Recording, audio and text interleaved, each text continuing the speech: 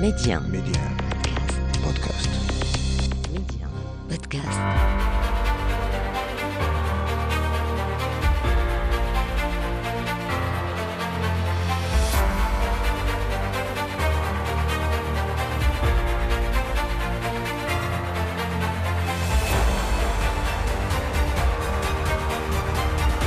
أهلا بكم إلى عدد جديد من مغرب التنمية، موعد نتوقف فيه أين وصلت المملكة من حيث الأوراش والمشاريع والإنجازات التي تخص كافة القطاعات والأصعدة، بالاستعانة طبعا بخبراء ومختصين من مختلف المجالات.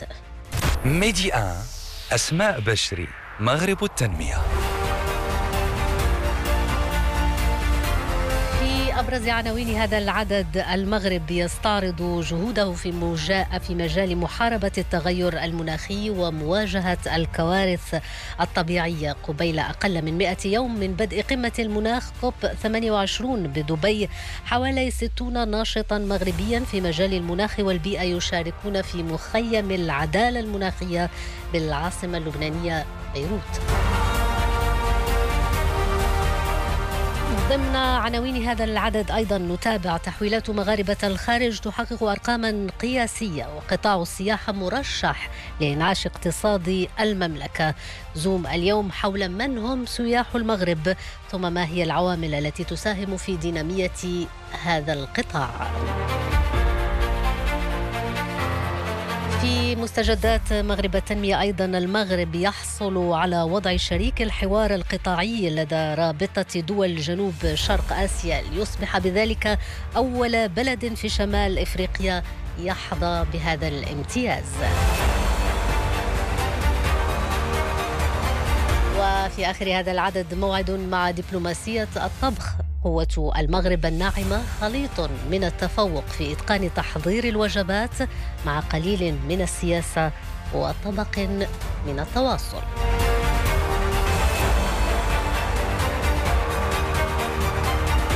الخبير. أهلا بكم مجددا.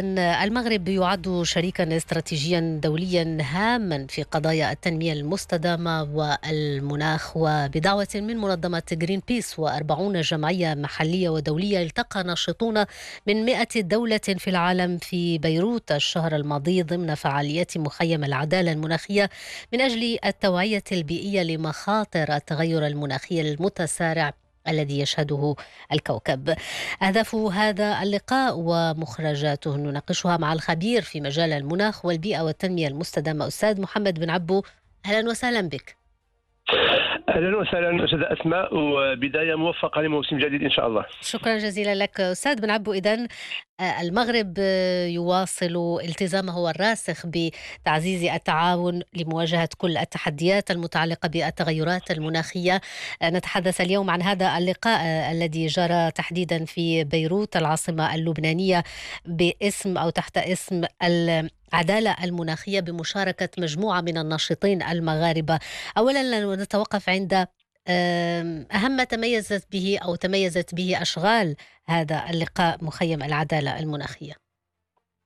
بالطبع هذا مخيم العدالة المناخية في نسخته الثانية يبقى من أهم المحطات التنظيمية ما قبل قمة المناخ المقبلة في دبي إلى كوب 28. هذا المخيم الذي جمع شباب وشابات ما يفوق 100 دولة من دول جنوب، دول أمريكا اللاتينية وإفريقيا ودول شرق آسيا، كلها هذه اجتمعت.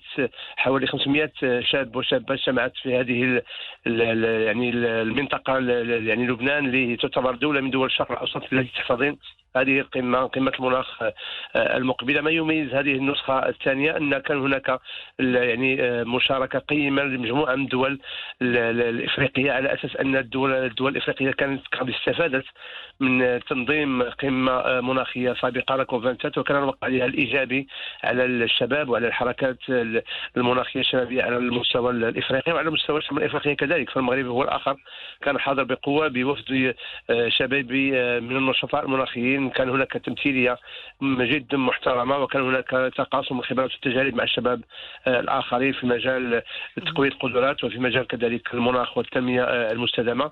كل هذه المعطيات، كل هذه الأرقام تبرز أن هذه المحطة كانت محطة ناجحة بامتياز، خصوصا أن اليوم نتكلم عن يعني مخيم الذي يجمع ما بين الشباب وما بين الخبراء وما بين يعني تقاسم الخبرات والتجارب في هذا المجال.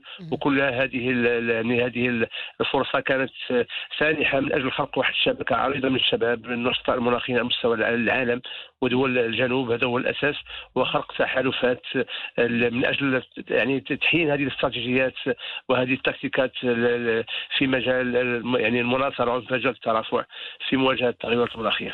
نعم.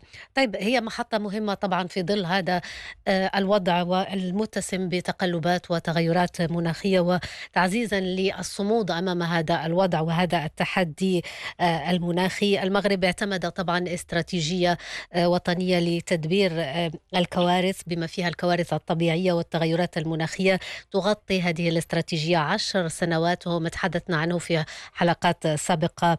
أستاذ بنعبو، المغرب اليوم انتقل من مقاربة رد الفعل لتدبير الأزمات إلى مقاربة تقوم على الملاحظة والرصد، على اليقظة والتتبع، فضلا عن المراقبة والإنذار والتحسيس. وفي أفق 2030 أو 2050 المغرب يشتغل أيضا على استراتيجية التنمية منخفضة الكربون.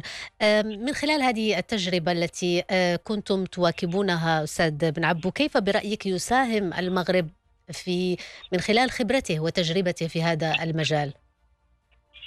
بالطبع الحضور ديال الوفد المغربي خلال هذه المحطة تبين جيدا خلال التقاسم لنا التجارب اللي المغرب لله الحمد يحتل فيها مراتب جد متقدمة على المستوى العالمي. تبين أن المغرب اليوم يبقى من الدول الرائدة لا في مجال الانتقال الطاقي، لا في مجال يعني هذه الاستراتيجية الوطنية لمنخفضة الكربون، وحتى كيف المغرب أنه يسير هذه التغيرات المناخية ببرامج وباستراتيجيات وبمخططات نوعا ما تكون استباقية كما تكلمت في البدايه. يعني اليوم تابعنا باهتمام يعني هذه المرحله ديال الصيف اللي كانت مرحله ديال الكوارث الطبيعيه بامتياز، ارتفاع درجه الحراره، الحرائق او فيضانات، كيف ان المغرب لله الحمد خرج منها باقل الخسائر. وهذا هو الاهم، لان كانت هناك استراتيجيه الاستباقيه وكانت تخصيص يعني ميزانيات ومبالغ ماليه جد مهمه من اجل اننا على الاقل نخرجوا باقل الخسائر على مستوى الممتلكات وعلى مستوى الارواح. كذلك المغرب يبقى رائد على مستوى الانتقال الطاقي، على مستوى مجموعه من البرامج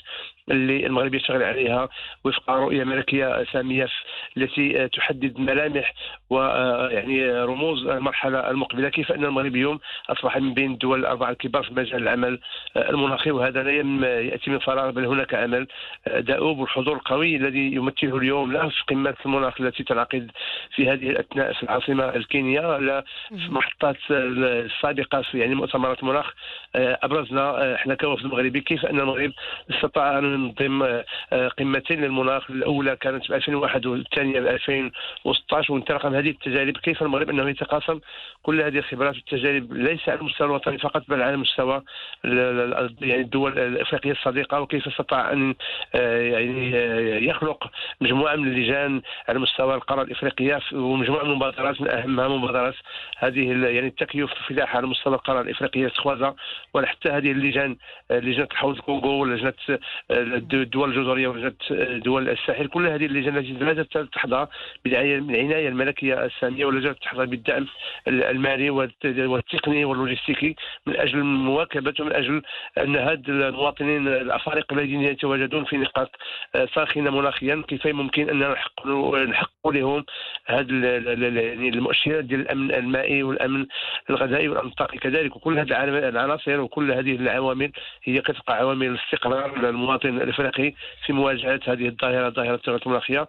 وهذا يبرز جليا ان الهم الملكي في مواجهه التغيرات المناخيه ليس هما وطنيا فقط بل هو هم افريقي. كل هذه التجارب وكل هذه الافكار تقاسمناها مع الشباب دول امريكا اللاتينيه ودول يعني الشرق الاوسط وشمال افريقيا كذلك. هناك دول اخرى رائده في مجال الانتقال الطاقي، وهذا يبرز ان كاين هناك نوع من ليشونج، نوع من يعني من تبادل الافكار وتبادل التجارب كذلك، وكيف اننا ابرزنا هذا يعني هذا المستوى العلمي والتقني الذي وصله المغرب اليوم على المستوى العالمي. نعم. طيب من خلال هذه التجربة وريادة المغرب في هذا المجال، من خلال هذه الاستراتيجية التي يعتمدها المغرب فيما يتعلق بمواجهة كل التحديات المناخية، أستاذ بنعبو، كيف يمكن يعني أن يستعد المغرب للمرحلة المقبلة فيما يتعلق بالتكيف مع كل ما هو متعلق بالتحديات المناخية التي لا زالت تهدد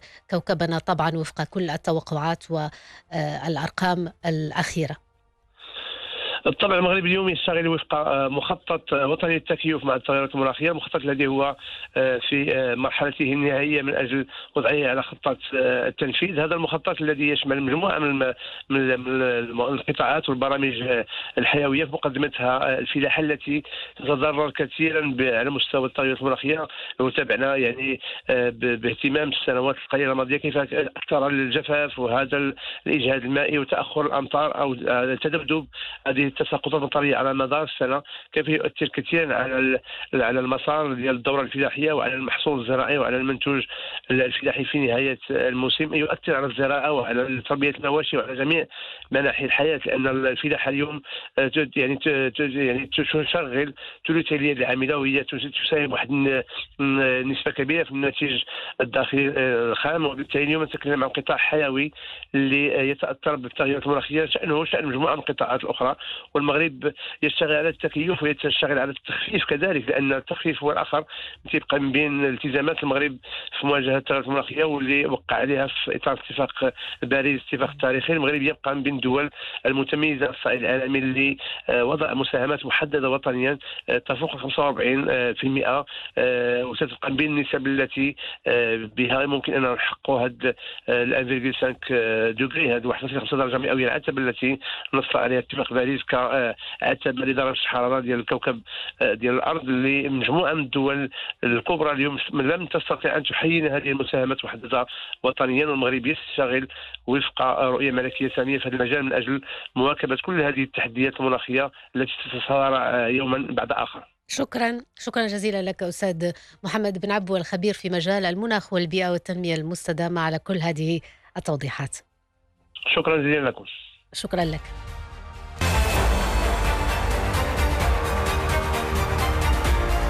زوم. رقم قياسي حققته تحولات أو تحويلات مغاربة العالم ما يناهز 65 مليار درهم عندما تم شهر يوليوز، ومقابل 59 مليار درهم قبل سنة. وفق مكتب الصرف هذه التحويلات شهدت ارتفاعا بنسبة 10% مقارنة بشهر يوليوز من العام الماضي. هذا التطور طبعا ينعكس في جانب منها على قطاع السياحة بشكل إيجابي، على المداخيل السياحية أيضا، وبالتالي وفق كل التوقعات كان هناك موسم سياحي ناجح وواعد، ما يعطي للمملكة طبعا نفسا جديدا للقطاع السياحي. وعندما نتحدث عن السياحة نتحدث أيضا عن الاستراتيجية التي ينهجها المغرب فيما يتعلق بالترويج للمملكة اليوم كوجهة استثمارية، وتجلى ذلك من خلال الجولات التي استهدفت أسواقا كالهند والصين. واليوم يلاحظ خبراء أن المغرب بدأ يجني ثمار هذه الاستراتيجية التي بدأت بالمغرب أرض الأنوار. شركة أبل اغتنمت فرصة انعقاد مؤتمرها العالمي للمطورين قبل أشهر لتسليط الضوء على وجهة المغرب والترويج لها بكل احترافية. زوم اليوم على كيف يمكن للمغرب استغلال مثل هذه الحملات الترويجية التي تأتي من شركات أجنبية مهمة، ثم من هم سياح المغرب الحقيقيون، وما هي العوامل التي تساهم بالتالي في دينامية هذا القطاع الحيوي. كل هذه النقاط نتعرف عليها مع الخبير الاقتصادي الأستاذ الحسين الفرواح. بالنسبة للسياحة كنعرفوا أن هذا القطاع من بين القطاعات اللي عرفت مباشرة بعد جائحة كورونا نسب نمو قوية. في الربع الأول من السنة ديال 2023 زار المغرب 2.9 مليون ديال السائح، ولزنا 1.1 مليون سائح ديال الشهر فقط ديال ماي، وصلنا لأزيد من 5 مليون ديال السياح.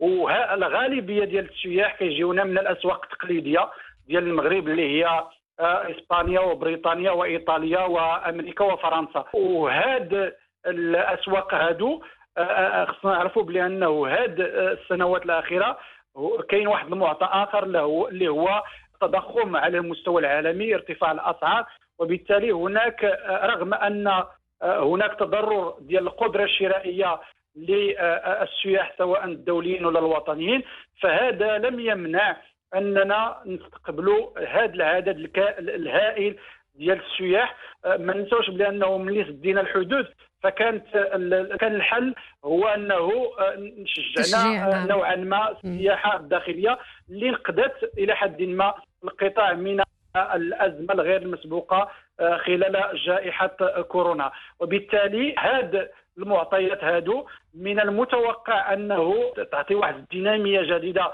للقطاع السياحي بالنظر لما يتوفر عليه المغرب من مجموعة من المؤهلات، منها مثلا الموقع الجغرافي الاستراتيجي، منها مناعة واستقرار مؤسساتي ديال المملكة، كذلك بنية تحتية جيدة، المطارات إلى آخره.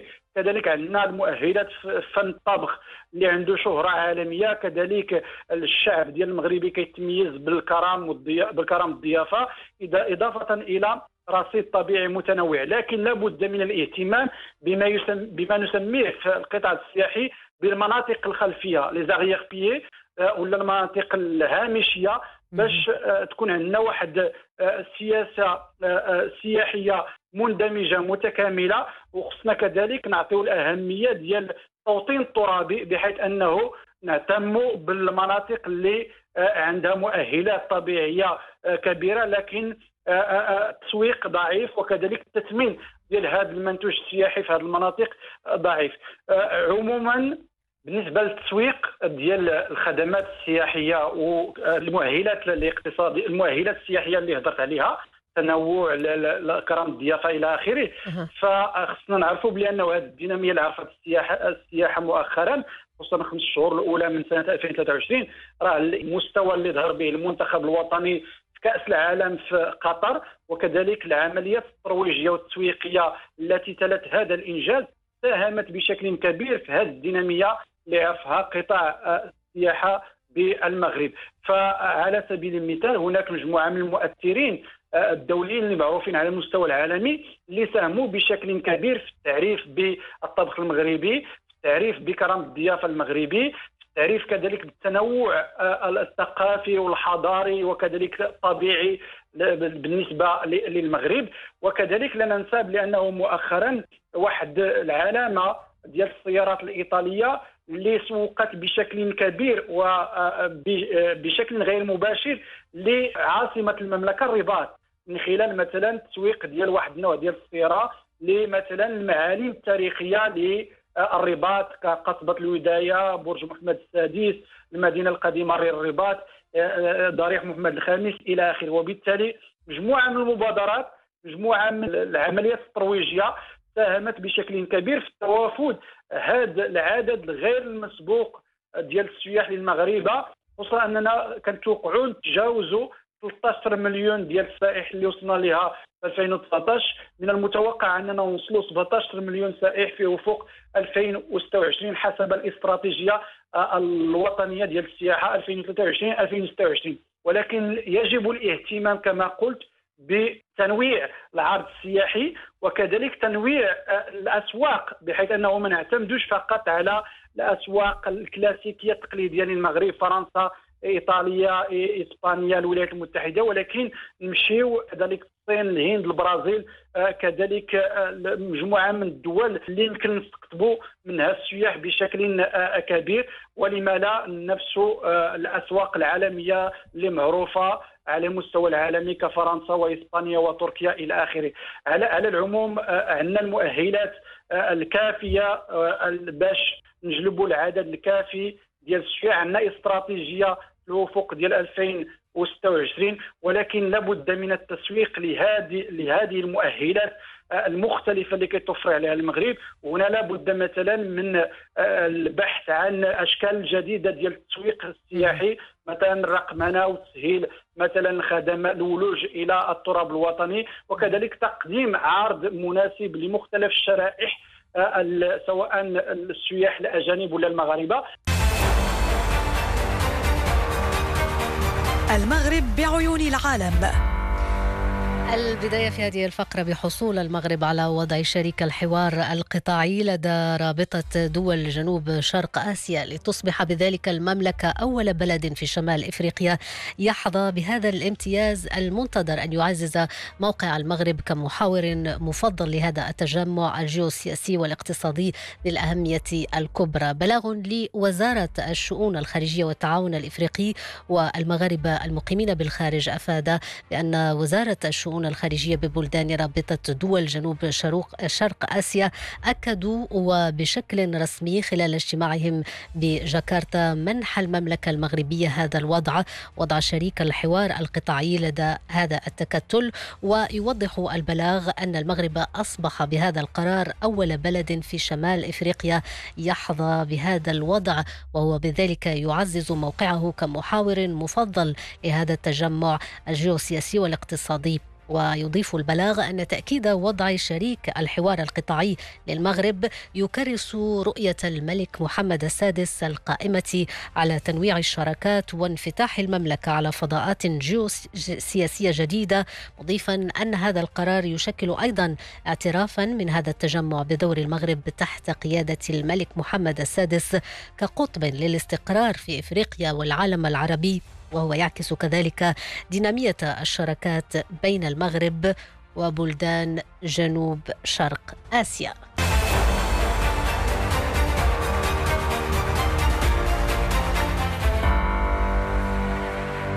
المغرب أيضا يعزز تفوقه الدبلوماسي بقيادة ملك ذكي يحظى بدعم عالمي لسيادته على صحراء، هكذا عنونت صحيفة البايس الإسبانية قبل أسابيع، وذكرت أن المغرب قد قوى مكانته في المجال الدبلوماسي منذ تولي الملك محمد السادس العرش. وأشارت الصحيفة إلى أن هذه التقدمات تظهر من خلال الاعتراف بسيادة المغرب على أقاليمه من قبل الولايات المتحدة وإسرائيل. بالإضافة إلى الجانب السياسي، توضح الصحيفة أن العاهل المغربي الملك محمد السادس قام بإجراء العديد من الإصلاحات والأوراش منذ عام 99 وألف، بدءا من تحديث البنيات التحتية بما في ذلك شبكة الطرق السيارة وقطار فائق السرعة وميناء طنجة المتوسط الكبير. وتبرز دائما الصحيفة أن هذه الإصلاحات شجعت أيضا القطاعات الصناعية المتقدمة مثل صناعة السيارات وزيادة تواجد الشركات المغربية في قطاعات مصرفية والتأمين والاتصالات في دول إفريقيا. إكسترا نيوز. اخترنا لكم اليوم في هذه الفقرة دبلوماسية الطعام، قوة المغرب الناعمة خاصة، وأنه خلال العقود الماضية وتحديدا منذ ظهور العولمة برز هذا المصطلح، مصطلح القوة الناعمة، كخيار استراتيجي تتبعه الدول لنشر ثقافاتها وتحقيق أهدافها وإقناع الآخرين أيضا بوجهة نظرها. في المغرب دبلوماسية الفن أو فن الطبخ خليط من التفوق بإتقان وتحضير الوجبات، لكن أيضا مع قليل من السياسة وطبق من التواصل. إيه أعجب مائدة إفطار حضرتها؟ في المغرب. في المغرب عندهم كرم فظيع وطقوس للطعام، عدد المفارش اللي على الترابيزة بيبين عدد الأطباق مع كل طبق. أنا أعرف إنه الشوك والمعالق والسكاكين هي اللي لا أظن أكرم مائدة على الأرض هي المائدة المغربية. وعدد المفارش يوري عدد الأطباق. وكل حاجة بقى موجودة. وكان الملك الحسن كان يعني لغته العربية رفيعة. كان يقول له: جئتنا وقد تمكنت منا أواصر المحبة ولواعج الشوق. يعني غريب إن فيه ملك مؤهل يجيد العربية بالطريقة دي، لأن هم متعلمين الأسباب متصلة بالإسلام بالدرجة الأولى، أنه أمير المؤمنين. أكرم مائدة للإفطار في العالم هي المائدة المغربية. كانت هذه شهادة للكاتب والسياسي المصري الدكتور مصطفى الفقي في أحد البرامج على قناة مصرية حول الطبخ المغربي أو المائدة المغربية. وبهذا نكون قد وصلنا إلى ختام هذا العدد من مغرب التنمية. شكرا لكم على حسن الإصغاء. إلى اللقاء.